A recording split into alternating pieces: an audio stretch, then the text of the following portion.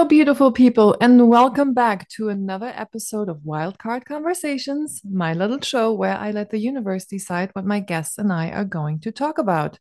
Every episode, I pull a random card with a thought provoking question and let the conversation unfold from there. This week, I am joined by youth empowerment coach Sherra Grasser, who I am also lucky to call a dear friend. We talk about being able to live more authentically as we get older, the willingness to make mistakes in difficult conversations, moving from being an ally to being an accomplice, the power of always doing the next right kind thing, and the gift of being totally present that Chera receives from sitting bedside with the dying as a hospice volunteer. If you want to connect with Shara, her website and social media handles are, of course, in the show notes, along with a couple of books that we mentioned, and that might be a great resource for you. As always, I hope you find joy and value in this conversation. And if you do, please follow, subscribe, rate, review, share with your friends, or do whatever one may do to get a small podcast in front of more listeners. Thank you so much for tuning in. And without further ado, please sit back, relax, and enjoy the show. Okay, Shara, welcome to the pod. Thank you.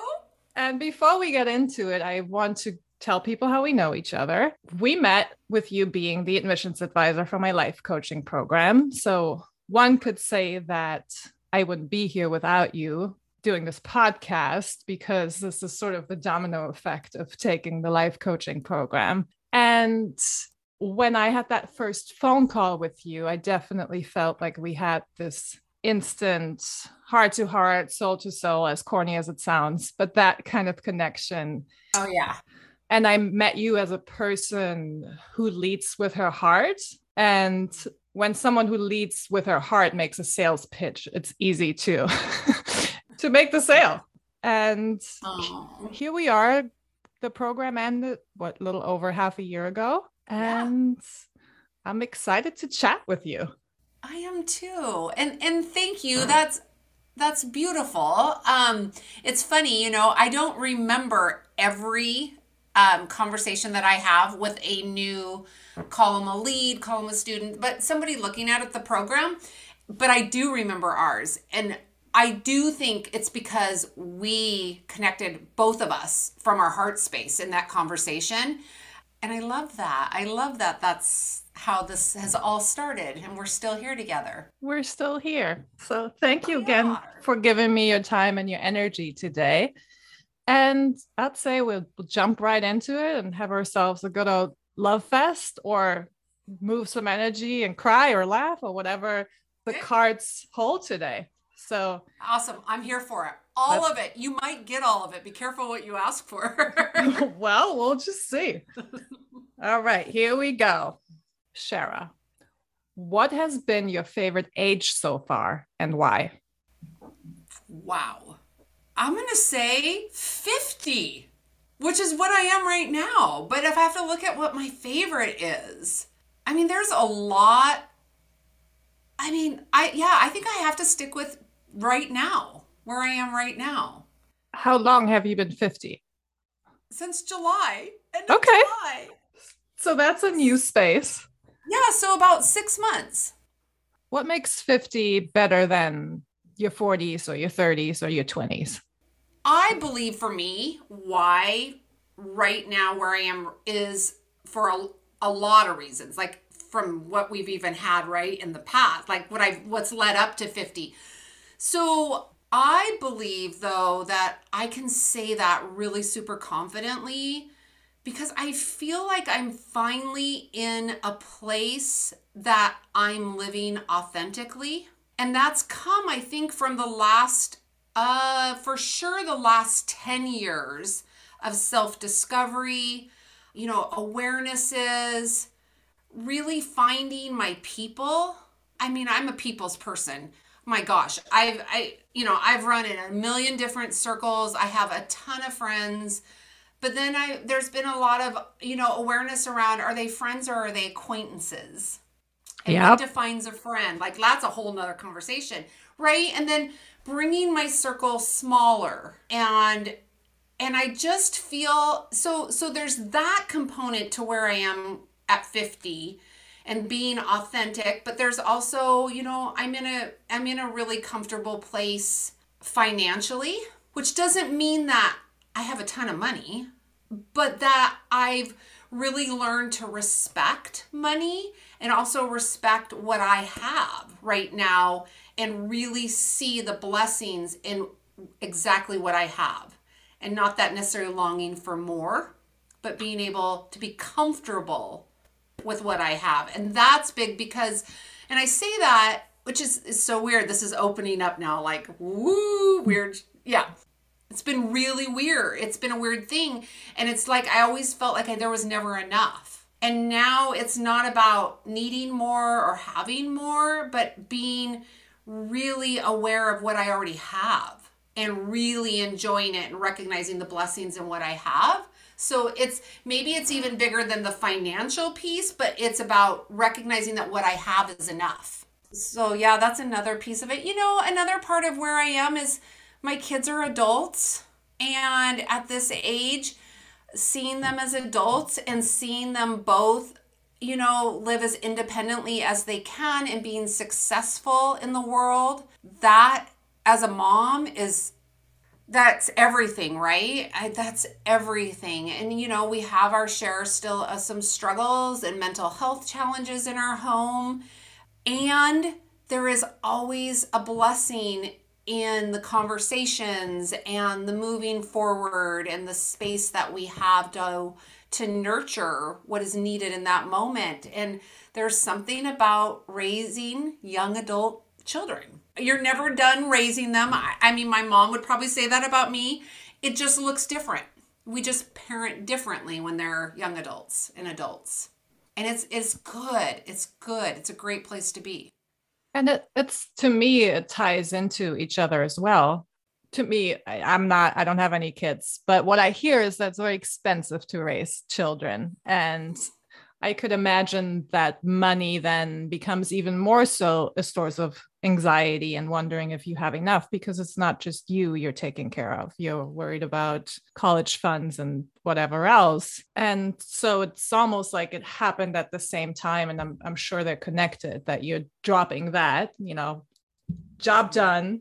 They're independent Oh, adults, as much as they still need your support and still want you to be their mom. But it's almost like a rediscovery of sorts with this age of 50. it really is. It really truly is. And the other thing too about what I'm recognizing about 50, this age is, and I think it's all the ages beforehand and the exploration and the self work that I've chose, the self, development leading up to this, is how open I am and hungry to learning to do it right. And I say that loosely and openly because of where we are in the world, and a lot of I want to learn so many different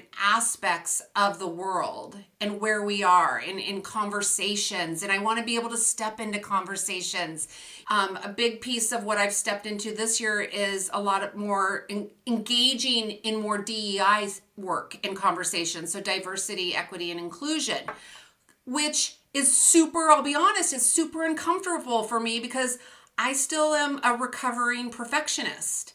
And so I have a fear of doing things wrong and saying the wrong thing. But I've really recognized that I'm hungry enough to do it right, that I'm putting myself into some uncomfortable places to learn. Yeah. And that just started. So that's something new also at this age. Yeah, but I do think it's all the years I've had behind me that have led me to where I am today.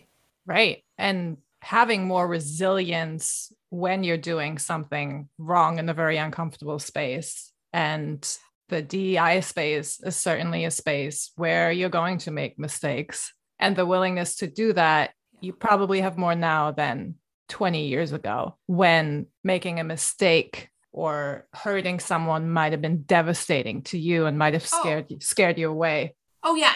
And I would have taken it so personal. And then read into it so much bigger and harder than it really was, right? So, yeah, there's been a lot of learning and that. And somebody said something to me one or just recently. I was watching a Facebook Live with one of my favorite people. I actually feel like she's a mentor in some ways, based on what she puts out there. And she had a guest on her live, and he said something to the fact about moving from an ally to an accomplice. So, and that has really stuck with me in the last, I think I heard it 4 weeks ago, but like it keeps coming up for me, Katya. Like, I feel so passionate about it like that because I say I'm an ally for a lot of things. Like I am, all about the LGBTQ community because my son is a gay man, and I have a lot of friends that are part of that community, and ally. Well, what is the difference between an ally and accomplice? To me, this is just me. To me, it's all blah, blah, blah, blah, blah, blah, blah. Ally, yes, wear the rainbow flag, all those things. But to be an accomplice to me means standing up in those conversations that are hard, speaking up, using my voice, doing. It's the action of, not just, the sharing the posts and all of that. And so, and I share the LGBTQ because that's where I have always stood as an ally. And so I've been looking at where else in my world do I need to move from ally to accomplice, which moves us into, like I was sharing, those harder conversations that I tend to shy away from because I'm afraid of doing it wrong. Yes. So an example in the DEI space would be going from posting about it and showing up, marching with the march and being there, to, let's say you have a conversation with another white person and they say something that's not okay, and then choosing to actually educate them. For example, Exactly. is that what you're talking about? Exactly. Like being able to stand and address it. You're right. And in more from an educational space, because I'm probably not going to get it perfect, right? But when something is said, that's not right. Like we all know it. And often at times I will find myself then just backing away from the conversation, changing the subject, right? Because that's easier and where I'm most comfortable. But I'm learning that I need to listen to those little twinges within.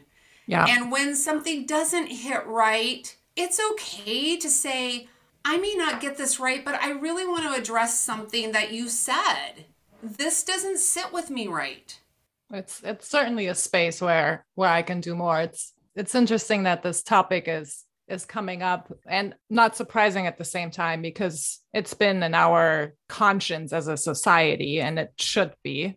But the last recording I did, it also meandered in that direction sort of organically, and without having a set topic for this podcast, with the intent of the conversations being random and whatever wants to be spoken out during a particular conversation. It's interesting that it's coming back to it after having the conversation with a Black woman, now having that conversation with a white woman. So it's really interesting. I can't wait to listen to that. Yeah. Well, we talked also about finding that balance between being an accomplice and speaking out and calling people in and out and educating them, but also giving each other grace at the same time. And where's that balance? With it being such a topic of the moment, and with it being also so divisive, sometimes it gets combative when the solution at the end of the day is love.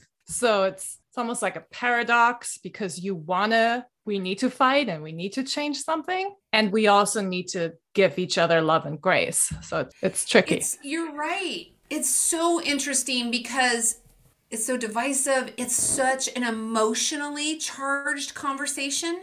I mean, all of it, everything that's up in the world right now. I mean, we can go even into the conversation around our education system.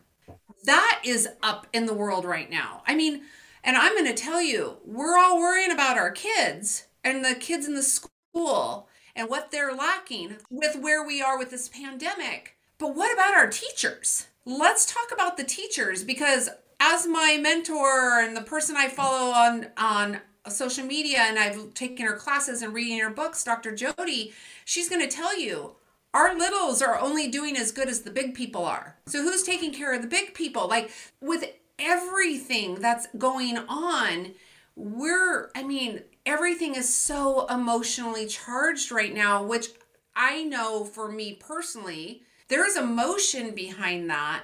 And when you bring in two very emotional beings, that's where we need to really, I agree, we need to take that deep breath and really ground ourselves in grace and love. Because I can guarantee you, and I have been in this conversation with a family member, not around education, but I've been in a conversation with a family member that was incredibly charged, incredibly hard.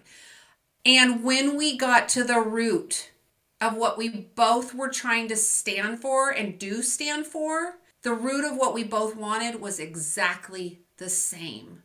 But Yeah. our approach to get there was so incredibly freaking different. We were butting heads in the approach, but when we could break it down, we both wanted the same thing. And once we both had that awareness and talked about that, our conversations have gone back to, there's been a lot more ease, a lot more openness. Because if I start to get triggered, I'm able to go, oh, wait a minute. We both have the same foundational belief. We both want the same thing. His approach is different. I don't have to agree with it, but I can hear it out. I follow a lot of Marianne Williamson's philosophy, and I just reread A Return to Love. And Ooh, the main message is that you can choose between fear and love. I have If it you, tattooed. there Love you is go. greater than fear. And if you choose love, it contributes to the healing of the world. But it's hard because, as human beings who have egos or lower selves or whatever terminology you want to use, we are caught up in fear. Our heads are fear, and the media is fear. And we're fear of not being heard, being seen, of being misunderstood, of saying the wrong thing, of losing the connection, of everything. So, taking that deep breath and being like, okay, let's come back to a place of love and understand that whatever is triggering in that other human being is just Yep. their fear, their woundedness coming out. Yep. Absolutely. It does, you're right. It gives us that opportunity to separate us from them. And the awareness of what is theirs and what is mine is mine. I know that belief, which I totally operate from. I mean, I tattooed it on my wrist to remind me love is always greater than fear. That came to me, that became my anchor during one of the hardest journeys of my life. And it kept me out of the why. Because when we ask ourselves why things are happening, all it does is spin us. And we may never know the answer. But in the process of trying not to believe that we're never going to know the answer, we make up a big freaking story. Mm-hmm. And then it just spirals us, right? But that's fear.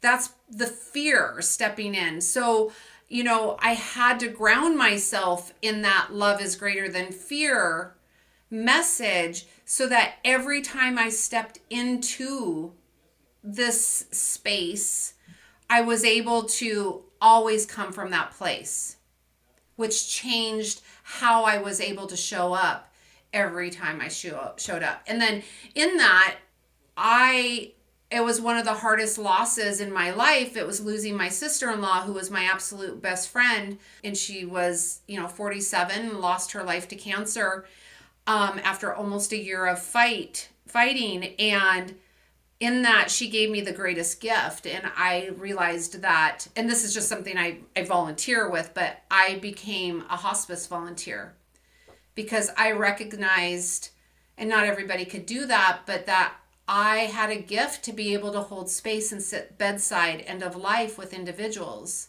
Yeah. because it was such a sacred time.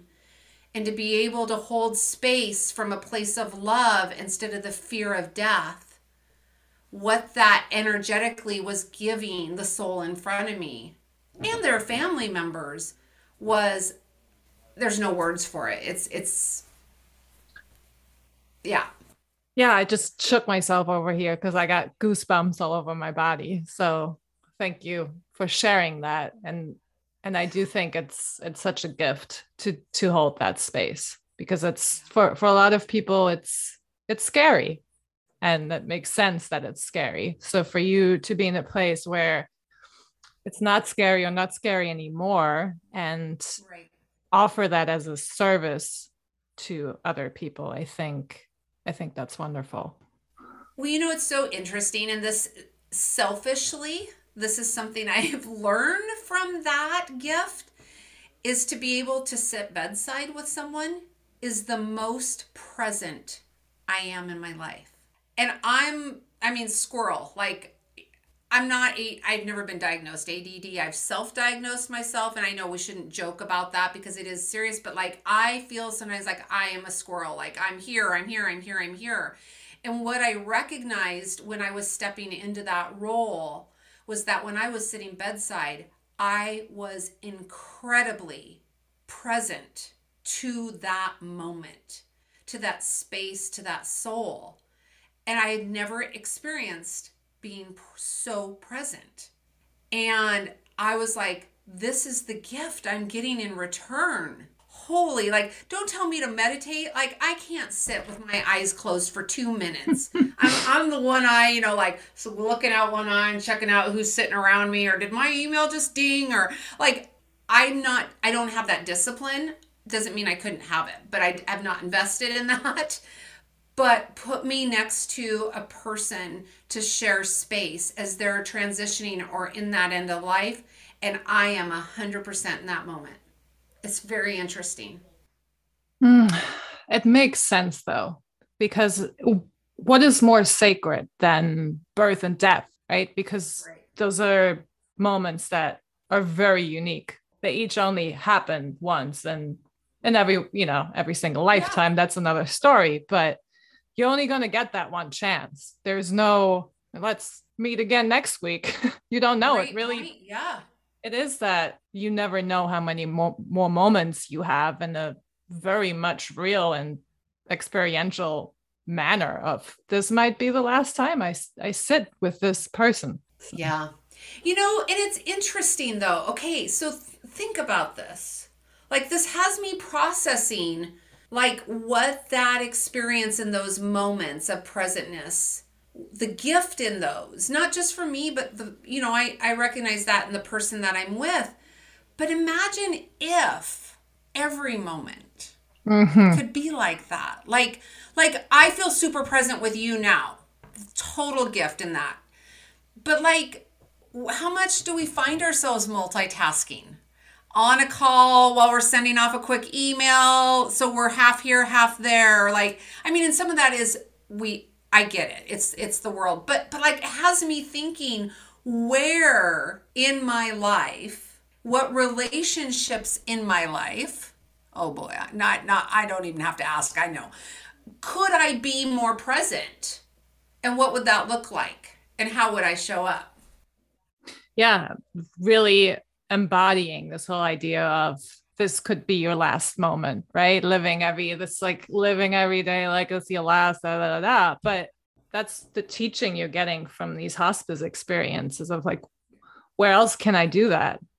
Yeah. And yeah, I listened to something a while ago, so I'm probably gonna get the country wrong, but a country in Asia, I think it's Bhutan, they are measuring the country's success not in gross domestic product, but in gross happiness product. And I'm not sure how exactly they're measuring that. And part of the national campaign and the program to enhance the people's happiness is that they are encouraged to think about death every day and the fact that they will die. And I think it's so interesting, and that you telling me about those experiences just brought me back to that thought. And because if you every day take 2 minutes, 5 minutes, whatever, or just a moment and think about the fact that you will die, that's a Yeah. fact, it might then encourage you to be more present for every interaction. Absolutely. And I mean, I think there's a whole lot even around death in general and the conversations, and it's the conversation nobody's comfortable with and people don't want to talk about. And so many of us leave this world without even planning, right? Because it's just not been comfortable of a conversation. Yet it is, if you were born, it is the one thing you are guaranteed. We're not guaranteed to get married. We're not guaranteed to get have kids. I mean, but it is true we are going to die. But yet look how much time we plan around spending, time spending planning a wedding and Mm-hmm. Pinterest boards Mm-hmm. and all this, and you may not even be dating anybody. What names might you name your children? But you may never have a child. But we don't spend even time around conversations around death or planning what that would look like. It's interesting when I went through the training program that you also went through, which is how we met as we were sharing. We had a module where we had to write our eulogy. And there was a whole piece of work then around that. And that's not part of the curriculum anymore. But I will tell you, it was one of the most influential, life-changing experiences to write that. And part of the reason I say that is because someone that went through the program when we were doing that work, who was very dear to me, she was on a lung transplant list. And she asked me to be her spiritual coach at that time because she needed somebody grounded in the same beliefs to just hold her hand and walk this walk. And I didn't get a full chance to do that because she lost her life waiting for her lungs. Mm. But she told me that eulogy experience brought her so much peace.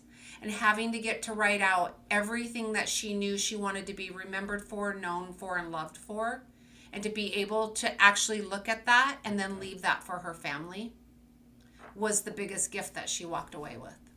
Yeah. Well, and a gift to the family as well. Right? But on a lighter note, when you were just sharing about that, and I was just thinking about what that exercise may look like for me, it can also really light a fire under your ass. That Right? because of you having to be honest with yourself, looking back at your life, wherever you are in that particular moment when you're doing that exercise.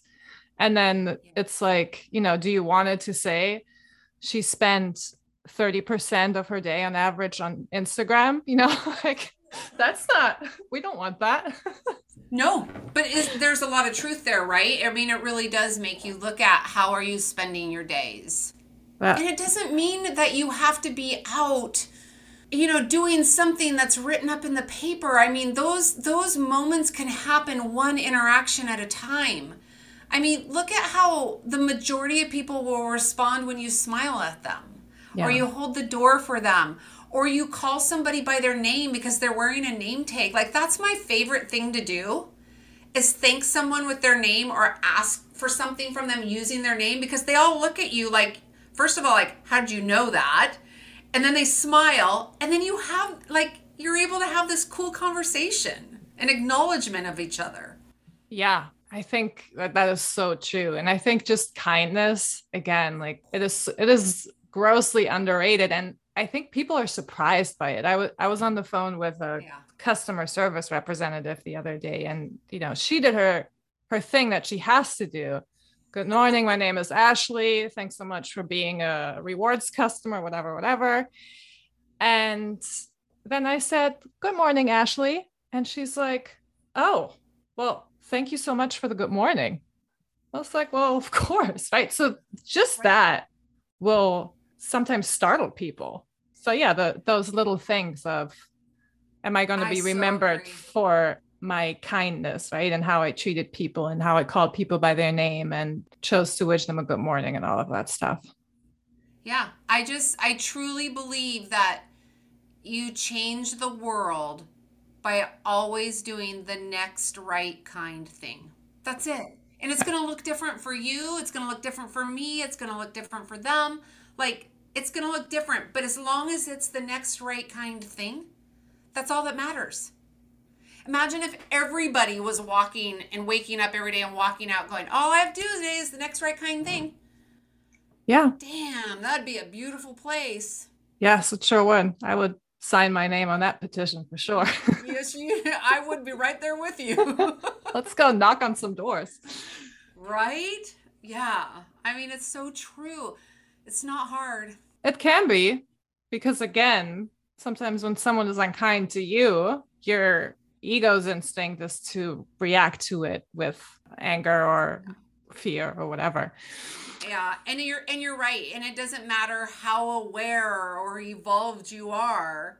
There is still those moments where it's you're triggered or it's not that, and your response isn't the next right No, thing. That's if called human being. exactly, if you're not triggered anymore and not making mistakes anymore and always just acting out of love, then you don't need to be on this earth anymore, because then you're not human anymore. You've evolved to Exactly. the next spiritual level. Amen. That is so true. You're right. Well, I knew we were going to be on the same page, so this is an easy conversation. It is, but and I just had a moment of this all started with the question of what was my best age? Yeah, what's your favorite age? I would have, if you would have asked me 10 years ago, I would have never told you it was going to be 50. Oh, I'm sure. I mean, we're in this Oh, society of eternal youth, right? Especially in America, where right. old people or older people are being discarded, and we're trying everything to preserve our faces from when we're 20 and Oh, all of that stuff. yeah, So I it's think so true. your perspective on that is needed. So thank you. Oh, thank you. Yeah, I'm like, wow, I really said 50, huh? But I do, and maybe at 40 I would have said 40, and maybe 21 I would have said 20, probably not. But you know what I mean? I'm like, I really think though every year leading up to where I am today has really greatly contributed to why I can say this is the best Yeah. right now. Everything happens for a reason and a season, and some things stay with us for a lifetime. But yeah, interesting. I do want to, for the last few minutes that we have together, when that question first came up, part of your response was that you are now able to live authentically. And I've been just waiting to ask you, because I think it's such a punchline in spiritual development, personal development Mm-hmm. circles. Just live authentically, just step into Mm-hmm. your Oh yeah. authenticity. So for you, what does that mean? And how's it different than when you're not living authentically? So I would say for me, what that means is living my life fully expressed. And I have, in fact, we were laughing about this when we were trying to get our mics to work. And you were like, I can't hear you. And I'm like, do you want me to turn my mic up? Oh my God, nobody's ever told me to turn my mic up. I am loud, right? Like, so I have big energy. And I, even as a young kid, had my ears tested numerous times because they thought I was hard of hearing. I am not hard of hearing. I'm just super excited about life. But through the process and being told to quiet down and shh and a hush and all that, I really was dimming myself and didn't know how to use my energy in a way that let me like really be happy and excited and to show up complete me spiritually, mentally, physically, emotionally, like all of it, which is a lot for some people. And I get that now. I get that. And I am better about meeting people where they are energetically. And I've imparted and learning of that has allowed me though to continue to show up myself like 100%. This is who I am. Come into those conversations excited and not dim away. And and that's part of like those afraid of being perfect and really working on that. It's not about being perfect, it's not about being right. It's being able to gracefully hold those conversations and openly and being willing to be wrong. Hell no, sometimes it's easier to dim away or let ego step in.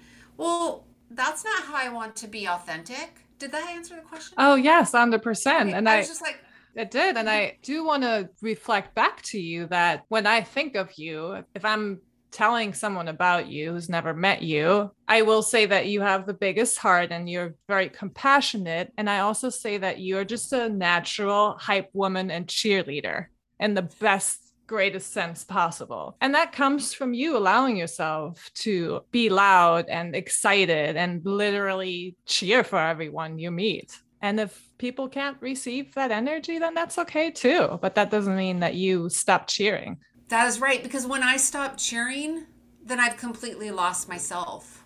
That's that. You want, here come the tears. Like seriously, when I think about that, like that makes me emotional. I can't imagine not being that person. That is just who I am through and through.